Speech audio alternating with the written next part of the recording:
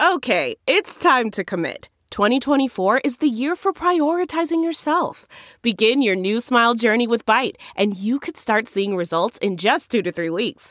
Just order your at-home impression kit today for only $14.95 at Byte.com. Byte Clear aligners are doctor-directed and delivered to your door. Treatment costs thousands less than braces. Plus, they offer financing options, accept eligible insurance, and you can pay with your HSA FSA. Get 80% off your impression kit when you use code WONDERY at Byte.com. That's BYTE.com. Start your confidence journey today with Byte.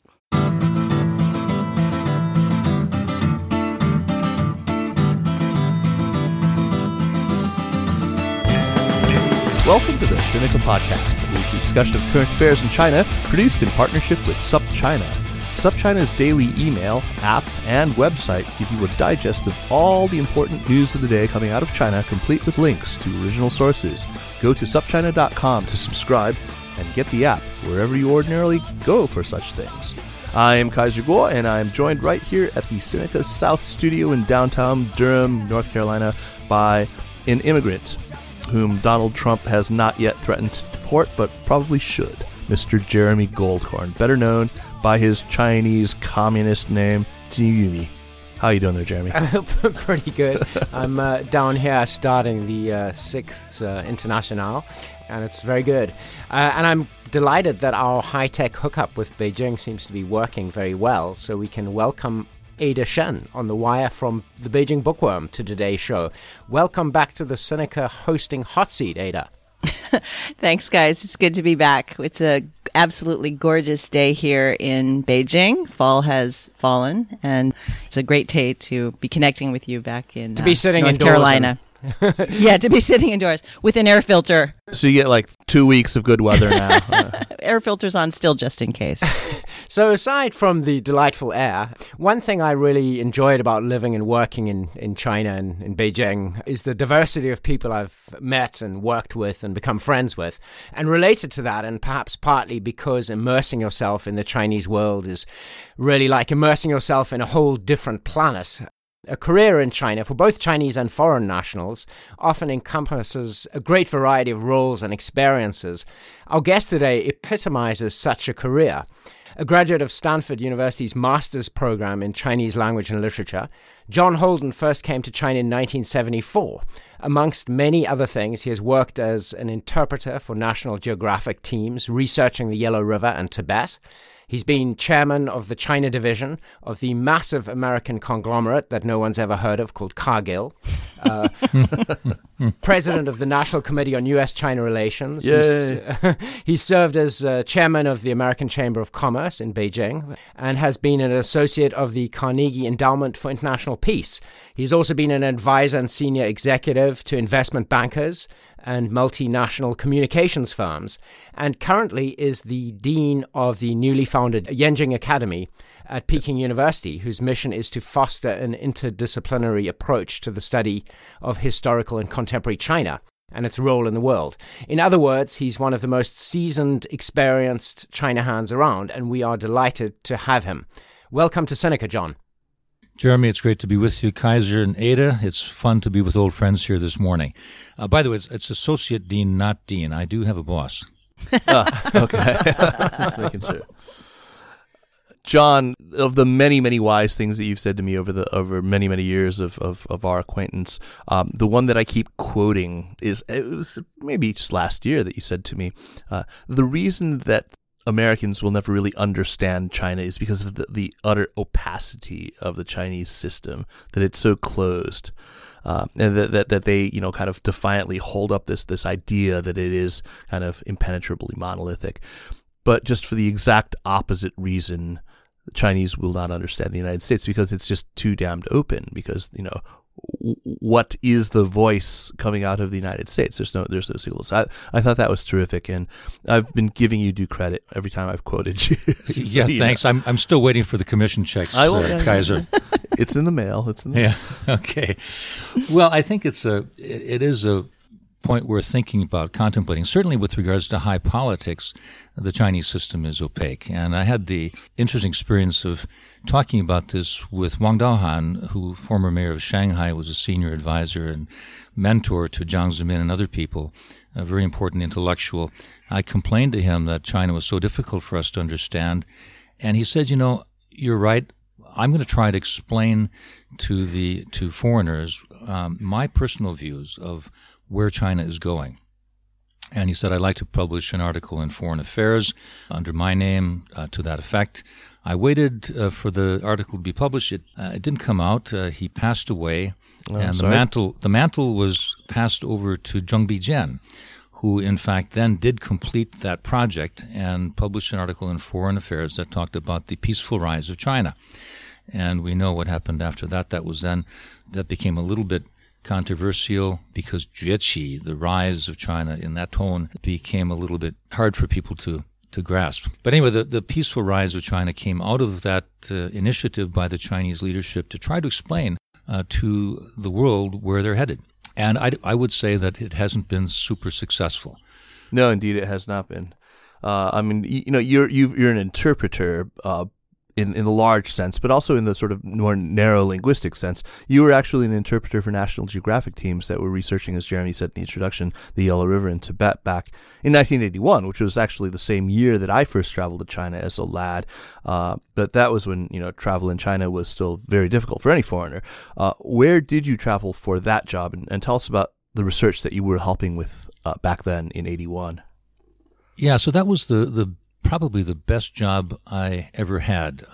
If they had said to me, I'm sorry, we're not going to pay you for what you just did, I would have said, fine, I'll pay you.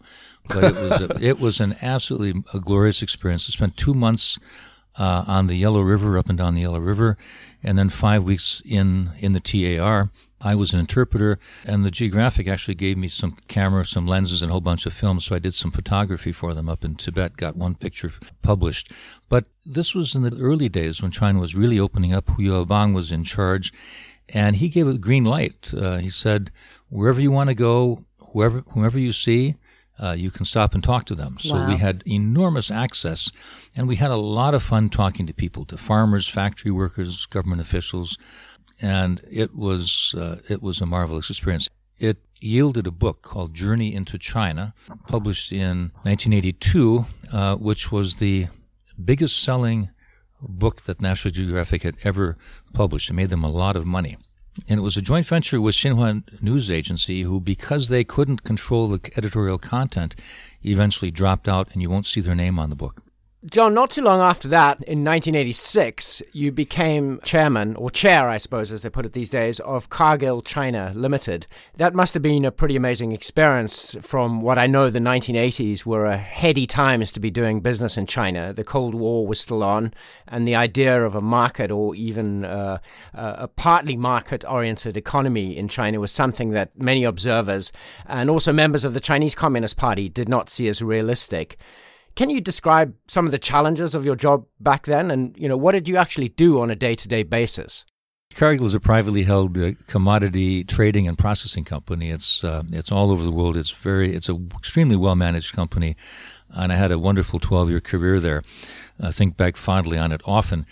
My job was business development in China, and that was to look at ways in which we could make investments in processing industries. The first investment that we made was in a cottonseed crushing plant in Shandong, in a Pingquin Dichu, in a county that was off limits to foreigners, actually. We had to get daily passes to go there initially. It was very strange. And you hit the nail on the head with the issue of market economies, because cottonseed and cotton were government-controlled commodities. And for us to imagine making money in processing that oilseed, we had to know what the price was going to be of both the inputs and the outputs. And we negotiated ultimately a toll processing agreement and guaranteed us a margin. That was going to be our profits. We didn't know that the year after we got into the investment, they deregulated the cotton seed industry, and our partner, who was supposed to be providing us the raw materials, no longer had control over it. So we were on our own. It was a It was a really big learning experience for Cargill. We learned a lot and lost a certain amount of money. It was not a big investment. It was only $10 million. But we eventually closed it down. But we paid tuition and learned a lot. 学费. 学费，交了学费, yeah. It seems like you're probably one of the few people in China that I know who have witnessed the entire arc of China kind of entering the global economic system, of how China has opened up on many, many fronts. So I guess my question for you is how would you compare the China that you envisioned or imagined or hoped back, 42 years ago when you first arrived, compared to what you see now in 2016?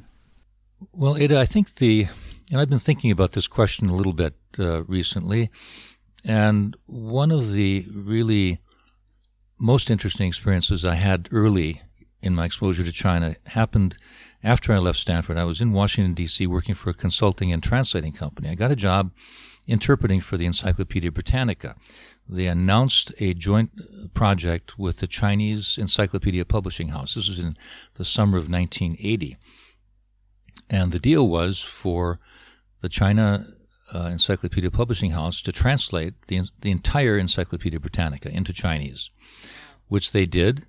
I got to know Liu Junqi, Jiang Chunfang, and a very interesting fellow, Yan Mingfu, who rose to very senior positions in the Chinese government. A fascinating guy. He had been Mao Zedong's Russian interpreter. After the press conference, we had nothing to do. He said to me, "What are you doing tonight, John?" And I said, "Nothing." He says, "Come up to my room and have a couple of scotches with me." This was in 1980. It was just hard to imagine. Well, the Scotch. How bad the Scotch was. It was at the Marriott. It was in those little bottles. You're right. No, but it was the openness and the willingness of this senior person to have a conversation. And he regaled me with stories of his life in solitary confinement in the Jincheng prison and how he recited Pushkin to keep himself sane, etc., etc. So, but I think the other thing interesting about that is the Encyclopedia Publishing House itself was founded in 1978, right after, just at the beginning of Gaiga Kaifang, reform and opening. And their job was to try to make knowledge available to China. And it had the green light from Deng Xiaoping, and these were very forward-looking people. China was desperate to learn and to open up. And I think it's that drive to be more open and to learn and study that is the most salient feature of my experience with China over the past 35 years. And it's still very much there today. I look at the people I get to know at Peking University, the people who are in our program, and they're still driven by that same thirst for knowledge, experience, and change. So, you look at China at any given snapshot moment, and you say, this is confusing, I don't know what's going on, I can't read the tea leaves. But then you say there's a bigger long-term trend that I'm pretty confident will continue. Exactly how it all plays out, we don't know, but it gives me some optimism. Well, let's talk about one of those bigger long-term trends. And your whole career has been kind of linked to this trend, to the whole phenomenon of globalization, which I would say is, the most important global trend since the end of the Second War. What's it like now watching the fundamental premises of globalization challenged and in some quarters actually rejected, repudiated? I mean, do you feel like perhaps this may be the end of globalization? Or is this just a minor setback? I don't think it's the end. I think that certain things are going to be renegotiated. The TPP is a great example of an attempt to create slightly different terms of trade and so on. But the communication, technology, and everything else, this isn't going to stop unless, of course, we have some massive explosion of tribalism and global warfare and so on. Something like that could happen.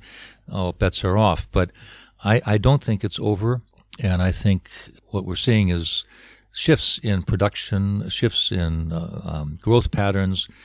You see, I was in Indonesia recently, in Myanmar, very fast growth in those places. India's taking off.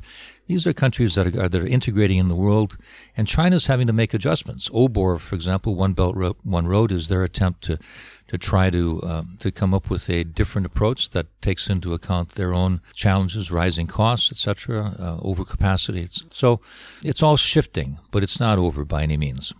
So perhaps I can ask about a time when perhaps some of the basic ideas of globalization were also questioned. You were chair of the American Chamber of Commerce in China during what I remember as one of the most interesting years in China, 1997, as the financial crisis that began in Thailand began to spread throughout East Asia. I remember doubts beginning to spread in the media and in conversations I'd hear in Beijing. Would China's growing economy tank? Would the fact that the financialized economies of many Asian countries were seeing troubles, would that convince the Chinese Communist Party to abandon markets and go back to their Marxist, Leninist, and Maoist traditions? What were the power brokers at the American Chamber talking about that year? What was the feeling on the ground about China's direction in 1997? Well, I guess we never really felt that we were power brokers. We were poor employees of multinationals trying to make a buck, but no, we were optimistic about China. We wanted MFN to be taken off the table. We wanted China in the WTO. That ultimately did happen. It was a good thing for China, and I think ultimately, long term, although there have been losers in that deal, I think it's a good thing. For the world to be better integrated economically. By the way, I just wanted to mention that there is this urban myth, if you will, that business and China experts were guaranteeing that PNTR would somehow liberalize China. I don't think that anybody was saying that in those days. I think I'd like to correct the record. We were saying that this would be a good thing. It would continue China's opening and reform, that's for sure. John, may I just interrupt you? Could you explain what PNTR is for people who may not be familiar with the acronym? Some of our younger listeners may not remember it. No, of course. It's permanent normal trade relations status, and that's what you have to accord a country if you were going to approve them entry into the WTO. And of course, every member country has to approve a new member's entry. So the U.S. was critical, but there were other countries that followed. And perhaps steps. Remind people what had happened to MFN, to Most Favored Nation trade status, after 1989 and how it was up for annual vote. Indeed. So Congress mandated that it needed to be renewed every year, and there were reviews of human rights issues in China and so on. So there was a lobbying effort by a number of actors, including American business, perhaps the most important, to try to get this renewed. We felt that it was the right thing to do, and ultimately it did happen, and not without an awful lot of drama, because Zhu Rongji went to the U.S. in 1999 thinking he had to deal with Bill Clinton. Clinton hadn't completed his political lobbying, and he went home empty-handed. Subsequent to that was the embassy bombing of the Chinese embassy in Belgrade, and a huge rupture in U.S.-China relations. Everything got back on track within 12 to 18 months, and it was eventually done.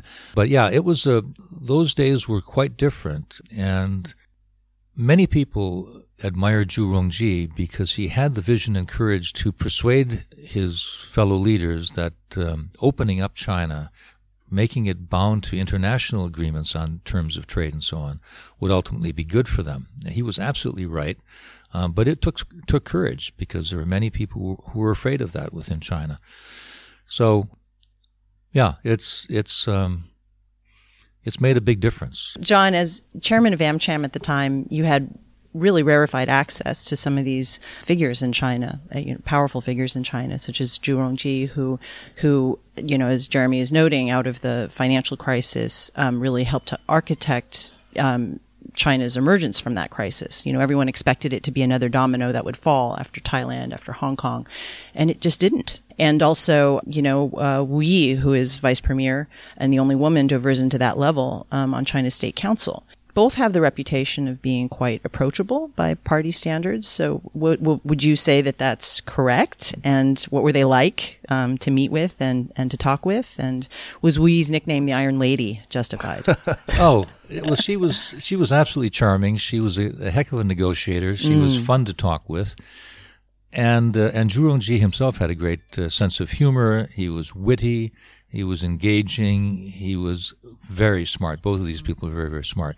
So we did have access, and we had a lot of fun. In the 90s, and certainly earlier in the 80s, if you came in and you were a big company with a checkbook and you were talking about, say, a $20 million or $50 million investment in China, that pretty much guaranteed you a meeting with the Minister of Foreign Trade or even the Premier, because China was dependent in many ways on foreign investment for a lot of its growth, both in technology and in just GDP terms.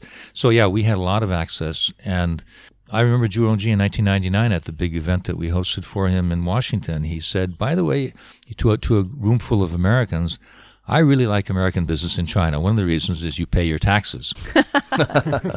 Example of his sense of humor. He's very, very charming. Missed by many of us. John, can I go back to what you were saying when I interrupted you? You were talking about the idea that many people expressed that American business interests were using, China's liberalization, potential liberalization, as a justification for investment in China in the early years of reform and opening up. Do you want to continue with that train of thought? Yeah, the idea that PNTR was going to result in liberalization. Political liberalization. Well, it wasn't necessarily political liberalization that was on the table, because business is interested in economic reforms and economic openness, predictability, a good legal system that protected their interests, and so on. Whether China became democratic was not something that the CEOs were particularly concerned about and didn't feel they knew. Frankly, business people don't know much about those questions in general, and so they're not the best judges. So, yeah, but we saw that China was where it was headed economically. It needed to rely on markets. It needed to get its hands out of the planning of the economy, and we saw big opportunities. And the other thing that's interesting about MNCs, the big companies have experience opening up markets all over the world, and they have a big leg up when it comes to new economies. They can see things that they know are going to happen. For Cargill, for example, we knew that with rising incomes, people would eat more meat. That was just right. It's an ironclad law of development. So and that they would need more cooking oil. So we invested in those things. And that was true of a lot of other areas. Coca-Cola wasn't discouraged in the late 70s when the Chinese people told them, by the way, we don't drink cold drinks and we don't like sugary drinks and we think your product tastes like medicine, therefore you're going to fail. They didn't buy that. They knew that people around the world like Coca-Cola eventually. So there was a lot of confidence, I think, among foreign businesses that they would be successful in China. And in fact, they have been successful. And even today, they're making good profits in China. Although they are concerned about the future, it's looking less rosy, and it's becoming a more difficult place to do business now. Let's talk about that, the more difficult business climate. AmCham has, of course, put out a white paper annually about the business climate in China.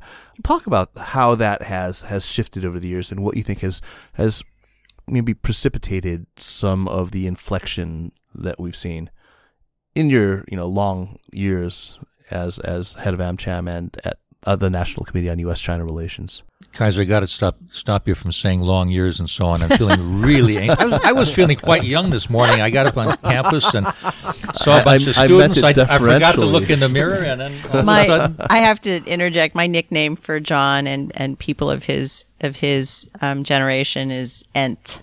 So when I see John, I always think of it as like an Ent sighting. Something that is quite. Thanks a lot, Ada. Very long years. Well, you're John. You're ever youthful. You're ever youthful yourself. But yeah, I think that it just makes me feel better about being here 18 years, knowing that you're always ahead of me. That's true, and I always will. Yes, that's correct. Well, so one of the things that has been really useful in the engagement between the chambers, and I say the American Chamber, EU Chamber of Commerce, and others, with the Chinese government have been the preparation of these white papers that go into quite considerable detail about the business climate in a range of areas. And these things have been handed personally to foreign trade ministers, ministers of commerce, and so on over the years, and they're read quite carefully by the Chinese. And I think it's part of lobbying efforts that have been generally quite successful. The barriers that have been coming up recently in certain areas of the economy, the lack of openness in technology fields and so on, is troubling for foreign business in China. And there are aspects of regulations that are less welcoming. And that's certainly a problem, and I think the chambers do a great job of highlighting what those are. At the same time, however, this is an economy where competition has gotten tougher for everybody. My Chinese friends who are in business, in some sectors are doing fine, others are having real problems. So it's getting more competitive. There's excess capacity, we know, in quite a number of industries. So it's tougher to make a buck in China. And then the third point I'd like to make is that the global environment is shifting. As China's labor costs go up, we see that certain other markets are looking more attractive. So MNCs may shift some of their investment dollars from China to places like India, Indonesia, Myanmar, and Africa. Markets are developing as well. So the China market is slowing a bit. Still, there are opportunities here. And I think that while you don't have the same access to senior Chinese leaders as you once had at the provincial level and local level, there's still a lot of open arms for investment. And so perhaps one has to work a little bit harder to be successful here. So do you think that the state of gloominess that you see, at least in the press, including statements by some of the leading foreign business people who have a lot of experience in China, the last few years, have gone very, very negative on the opportunities for multinational companies in China? Do you think this is a little bit overwrought? I think it's understandable, and we're in a very odd period of China's development, politically and economically. A lot of things are changing. A lot of things are uncertain. And that uncertainty leads to concern and indecision. Business doesn't like that. So I think it's quite understandable why there's a certain gloom in the air. Whether people are looking ahead enough over the next horizon, I don't know. I mean, China has been a story in my lifetime of 2 steps forward, 1 step back. We may be in 1 step back at the moment. Do we continue that trend forward? I hope so. So far, that's been a good bet. But it's not as obvious. There are a lot more moving parts. It's a much bigger place. Everything is more complicated than it used to be.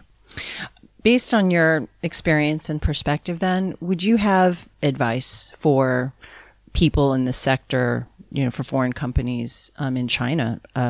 Like 3 things that, if you can sum it up in 3 things, are there 3 pieces of advice that you would give to them, or 3 mistakes to avoid? The one bit of advice that I always give people is really, really dig deep and understand the market, because there are unique aspects of this market. Where else would you have such a huge part of the retail trade going through online? Alibaba and Taobao and those guys.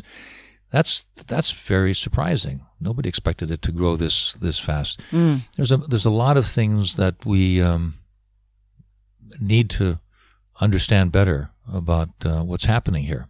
And so I would double down on my research. I would double down on networking and figuring out what's going on. What's the next trend? What's going to happen? And I think businesses sometimes get a little bit complacent. Many multinationals are well established here, but I question whether some of them are doing enough to do the cutting edge research about new trends in the Chinese market. Maybe not. John, so what about mistakes? What do you think the biggest mistakes you've seen foreign companies make in China are? The biggest mistakes typically are when you have a CEO who comes in having read a briefing book on the airplane and then proceeds to make a whole bunch of decisions from the seat of his or her pants. So you've had a lot of poor leadership in the early days in particular. The other thing is an inability to, people just haven't figured out how to have conversations with customers. And there are unique ways in China with social media that you have to learn. You have to learn that language. It's hard. Yeah, my sense is that a lot of American companies came in and were very convinced about the inherent strength of their brand, that alone would carry them, and that they the same sort of brand communication strategies that had worked for them in North America or in Europe were going to work in China, and that simply was not always the case. And there was an awful lot of hubris in this. But it seems to me that the minefield is pretty well mapped now. I mean, that it doesn't take much, 10 minutes of reading online, and you can figure out what most of the colossal blunders that American multinationals have made coming into China would be, at least notionally. But things changed, and I think one factor that people have a great deal of difficulty wrapping their heads around is the apparent capriciousness sometimes of the regulatory environment. How does that figure into your thinking? How does one get one's head around regulation? I'm thinking in particular about recent years in the tech sector and how difficult it's been for major American tech players, especially maybe post-Snowden. How has that looked from where you sit? I'm very sympathetic to anybody trying to operate in that field, because you have business running up against national security concerns, right? And you're not going to win those arguments, right? It's very, very difficult. Even for Cargill in the days when we were trying to export wheat and soybeans and so on to China, there was a Chinese national security issue of food security. They wanted to have enough of their own that foods. red line, right? There was a red line. So this is very, very difficult, and nobody's innocent in this. There are problems around the world with different countries, and policies are keeping people jumping. I think I'd also say that it's harder now, given the amount of competition in China from domestic firms, given the anti-corruption campaign. It's harder to get closer to rule makers. It's harder to get closer to government. That's right. Used to be we want to talk to somebody in the Ministry of Agriculture, we give them a call and go over and we have a nice chat. Now they've got 700 people calling them every day, so they don't have time. So it's different. It's changed. Is it that they don't have time, or is there also a shift in the attitude towards the West and foreign business? I think that in many cases there are options. There are domestic options. You're not the only player in town. You're not the only guy with a shiny toy. There are other people locally who can solve a problem. So. And maybe one of them is somebody that Yeah, so there's just much more competition for the eyes and ears of regulators. Yes. So if I may shift topics a little, John, you are, as we mentioned in the introduction, Associate Dean of the Yenjing Academy at Peking University, which is China's most prestigious tertiary education institution, unless you happen to be a graduate or student of Tsinghua. So what is the Yenjing Academy, and why does it not use the standard romanization system of pinyin to spell its name? It's to trip you up. No, well, if you agree with me that the Times Higher Education Supplement is an accurate ranking. We are 29th in the world, and Tsinghua is 34th. So, but in terms of as a place to study the humanities and social sciences, and as a place that has played huge roles in China's intellectual history and political history, there's no place like Peking University. They've got a wall around it. There's guards and gates and so on. It has a sanctification, a sanctified position for Beida in the Chinese education world, and it's well deserved, I believe. We have a great program. It's called Yenqing because we're using some buildings that are part of the original Yenqing University, which was an American institution of higher learning in China pre-liberation. Wow. That was very, very influential.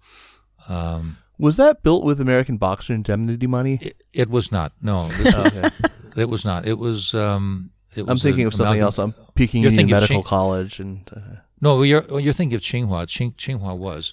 Which also doesn't spell its name with standard pinyin romanization. Exactly, yeah. Right. And so number 34. Yeah, exactly. So it's a bit of from us, from Peking University, it's a tip of a hat to a legacy of Peking University, and it's a tip of the hat to the fact that this is very, very international.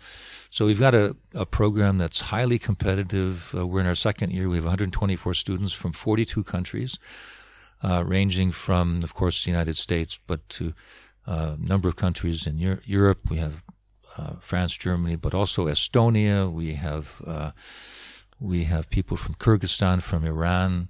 And I happen to be acquainted with a handful of delightful young women from South Africa, from Zimbabwe, and from Lesotho even, and Swaziland actually. Swaziland, yeah. Those are four women from the University of Cape Town. Great. in our first cohort. Right. We actually tried to record a podcast with them, and we had encountered terrible technical difficulties, and unfortunately I was moving and I was unable to re-record the podcast, but I owe them, and we'll definitely do that again at some point when we get to China. They were wonderful. Yeah, no, it's a great group, and I've just the other night I spent an hour and a half talking with one of our students from Kenya, who's Harvard educated, but she grew up in a tiny little village, first person in her family to go to college, and this is a tremendous experience for her and for the lucky other fellow students who've now got a chance to get her perspectives on both Africa, China, etc. So it's a really fun program. It's a 1-year master's in China studies, and we pay for everything. The architect of the new buildings at the Yenjing Academy is Gerald Zito, who is a friend of mine, and I also know some of his work. I've been involved with the Australian National University's Australian Centre on China in the World, whose buildings he also designed. Can you tell us just a little bit about the new buildings that he designed for the Academy? Sure. Well, Gerald redesigned existing buildings. We don't have any of our new... They're not brand new buildings. They were gutted and rebuilt, and they're a very tasteful Chinese themes that are really quite beautiful. If you've been to the Stanford Center at Peking University, you'll see some similarities there. But we absolutely love the buildings. We're right in the heart of campus. Our students feel that they're not just Yenjing scholars, but they're Beidaren. They're really Peking University students. And that's a feature of the program that I think is absolutely essential and is a big distinguisher from certain other programs at other universities. I had the very great honor of speaking last year at the symposium, and that was it earlier this year actually at the symposium. That was an absolute delight, and got to know some of the scholars there. Yeah, they're going to do another edition of the Yenjing Global Symposium. There's going to be a social innovation forum coming up this fall that the new cohort is organizing. Oh, marvelous! We got an awful lot of really terrific initiatives coming up. By the way, I wanted to just say something that every year, this is the second year where I talk to the students when they first come, and I get them all in a room and spend half an hour, 45 minutes giving them some insights about how do you think about China. And the theme of my talk this year was humility, because I think anybody who tries to come to grips with China, a country with a very rich civilization, long history, very big country, very diverse and so on, changing rapidly, you just have to be humble in recognizing that there are things that you will get wrong. There are things that you will miss. I feel that's that way every day. I'm missing things. I'm learning new things about China. I'm part of a state-owned enterprise, and I'm having a great time. I'm getting new insights into China. It is absolutely fascinating. But you got to stay humble. Yeah. Absolutely. Yeah. Absolutely. It's a great observation. And terrific advice. John, you're going to be spending less time in China going forward. I understand that you've just acquired a fine property in my hometown of Tucson, Arizona. Is that correct? Well, we did buy a house in Tucson. We love it down there, but I've got a full-time job here. It's really tough to spend much time there. So yeah, in the summer I'll be there a little bit with Isabel, but no, it's I'm still pretty committed here. Okay, well, if you need a house sitter, yeah, put my hand up for that. We might be in Bali over Christmas. The house will be empty. You're welcome to stay there. Well, Jeremy, are going to get down to Arizona anyway because we've got a bunch of people to interview, including Sid Rittenberg, although he's a little further north. But maybe we'll take you up on that. Sounds We are good. getting to the end of the show. Thanks so much, John, for taking the time to join us. And before we get to our recommendation segment, which we hope you'll stick around for and make a recommendation, I do want to remind our listeners that the Sinica Podcast is powered by SupChina. Check out the app and subscribe to the newsletter at supchina.com. Follow SupChina on Twitter at SupChina News and on Facebook at facebook.com/SupChina News. Also, if you enjoyed this podcast, please remember to leave us a kind and positive review over at the Apple App Store. Recommendations. Jeremy, why don't you kick us off? Yeah, just a short article in the South China Morning Post coinciding with Li Keqiang, Premier Li Keqiang's visit to Cuba, which happened the weekend before we recorded this podcast. And the article is about the Chinese-Cuban or the Cuban-Chinese community, I think mostly in Havana. And just one of those interesting corners of the Chinese diaspora that, I'm not too familiar with. Let's go check it out. What do you say? I mean, yes. thinking about maybe going over to Cuba, huh? Oh, yes. That'll be fun. Not going over in that sense. Well, I was there in '97, and it was pretty nice. You guys should get over there before it changes too much. Yeah. Ada, why don't you go up next? Okay, so this is less of a recommendation because the book isn't out yet, and more of a heads up. So Ian Johnson has a book called The Souls of China, which will be we're getting some previews out about it now. But it sounds just amazing. It's basically about the development of religion in China post Mao. Souls of China. I think it's out next in the spring. Yep. Ian, bring back the Taiping Johnson is always good at writing on feudal superstition. It's great. Yeah, I think it's important that we understand, the deep psychological needs for this opiate. Anyway, I'm joking. I have deep reverence for Ian. Bring back the Taiping Johnson, and for the fairy tales. Anyway, why don't we go to John? John, what recommendation have ye for us this week? Well, it's a book that hasn't yet come out. It's John Pomfret's new book on the history of U.S.-China relations. It's coming out. It's going to be published November 29th. I've ordered my copy. I'm dying to read it. I loved John's first book about China. He was actually my student at Stanford. I was his TA for first-year Chinese. I'm a big fan of him and Zhang Mei. So it's going to be an outstanding book. Zhang Mei has a book coming out around the same time too, right? His wife. Actually, it's out. It's out, right? Yeah. Zhang Mei, right? Yeah. Hey, I guess maybe while we're recommending books that haven't come out yet, Jeremy, would you be so kind as to pass me that backpack right there? I just want to get the title right.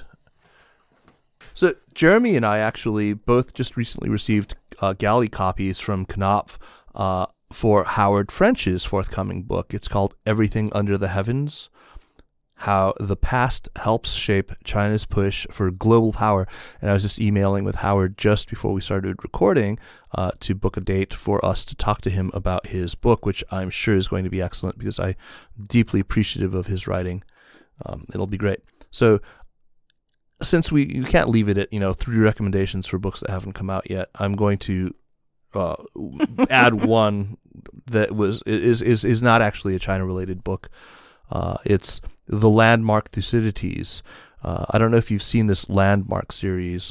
I've talked about the Landmark Herodotus before on this show. I'm now reading this Thucydides for an online group, which was convened, or at least that I was dragged into by Tanner Greer, whose name I've said now like 6 times on this podcast. It's kind of crazy. I've never even met the guy, but we're sort of Facebook buddies, and he's here in Beijing now. He's just moved have you here. Met him yet? Have you met him? Not yet. Looking forward to it. You'll have to meet him and check him out and give me the skinny on this guy. Anyway, really illuminating to read this or Herodotus actually next to Sima Qian. Sima Qian is, of course, the grand historian of China, and I have those old. I mean, they're all falling apart. I've just ordered new copies of my Sima Qian. And it's pretty hard to conclude that there isn't already a kind of divergence in the approach to history and to the historiographic approach that's already kind of present there in classical times between the Chinese and the Greeks. Something I may explore in the future, when I'm retired. Anyway, thank you so much, John, for taking the time to join us. And it was as always, a pleasure to talk to you. It's been fun. We'll do it again sometime. We'll come down and see you in Durham. Yeah, where you get special deals on chewing tobacco down there. Deals on chewing tobacco and segregated bathrooms. Oh, wow. Oh. Yeah. Ada, as always, it was great to have you back. Thanks for having me, guys. And Jeremy, as always, man. I'll take you out to some good barbecue tomorrow. We can do the sort of, Nashville, Durham barbecue comparison. Yeah. Right. The Sinica Podcast is powered by SupChina and is produced by Kaiser Kuo and Jeremy Goldkorn. Special thanks this week to Anla Cheng and to Soraya Darabi from SupChina, and of course to our friends from the Bookworm in Beijing. Drop us an email at sinica@supchina.com. Visit our Facebook page at facebook.com/SinicaPodcast and follow us on Twitter at SinicaPodcast. Thanks for listening, and we will see you next week. Take care.